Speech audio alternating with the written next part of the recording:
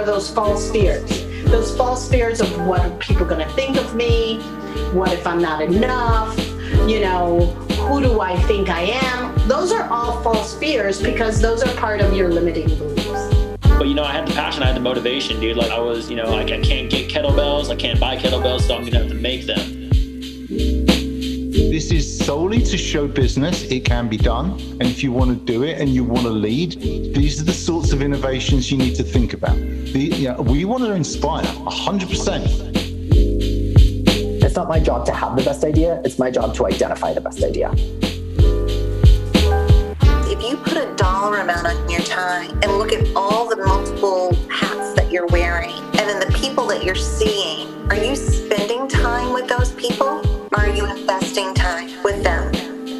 If I can just focus on what I'm really good at and what I seem to naturally attract, I know I can charge a higher ticket, in a sense, per dollar amount for my sessions, because I've managed that in such a way where I've gotten nothing but positive results.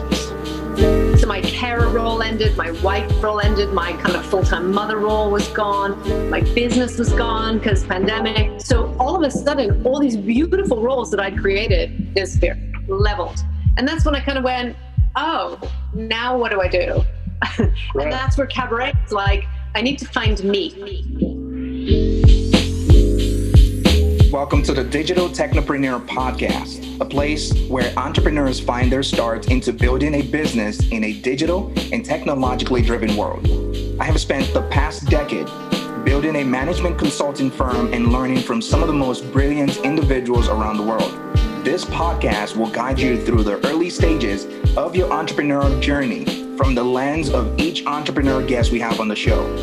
My name is Patrick Olawa, and I am joined with my co-host, Andy O, and welcome to the Digital Technopreneur Podcast.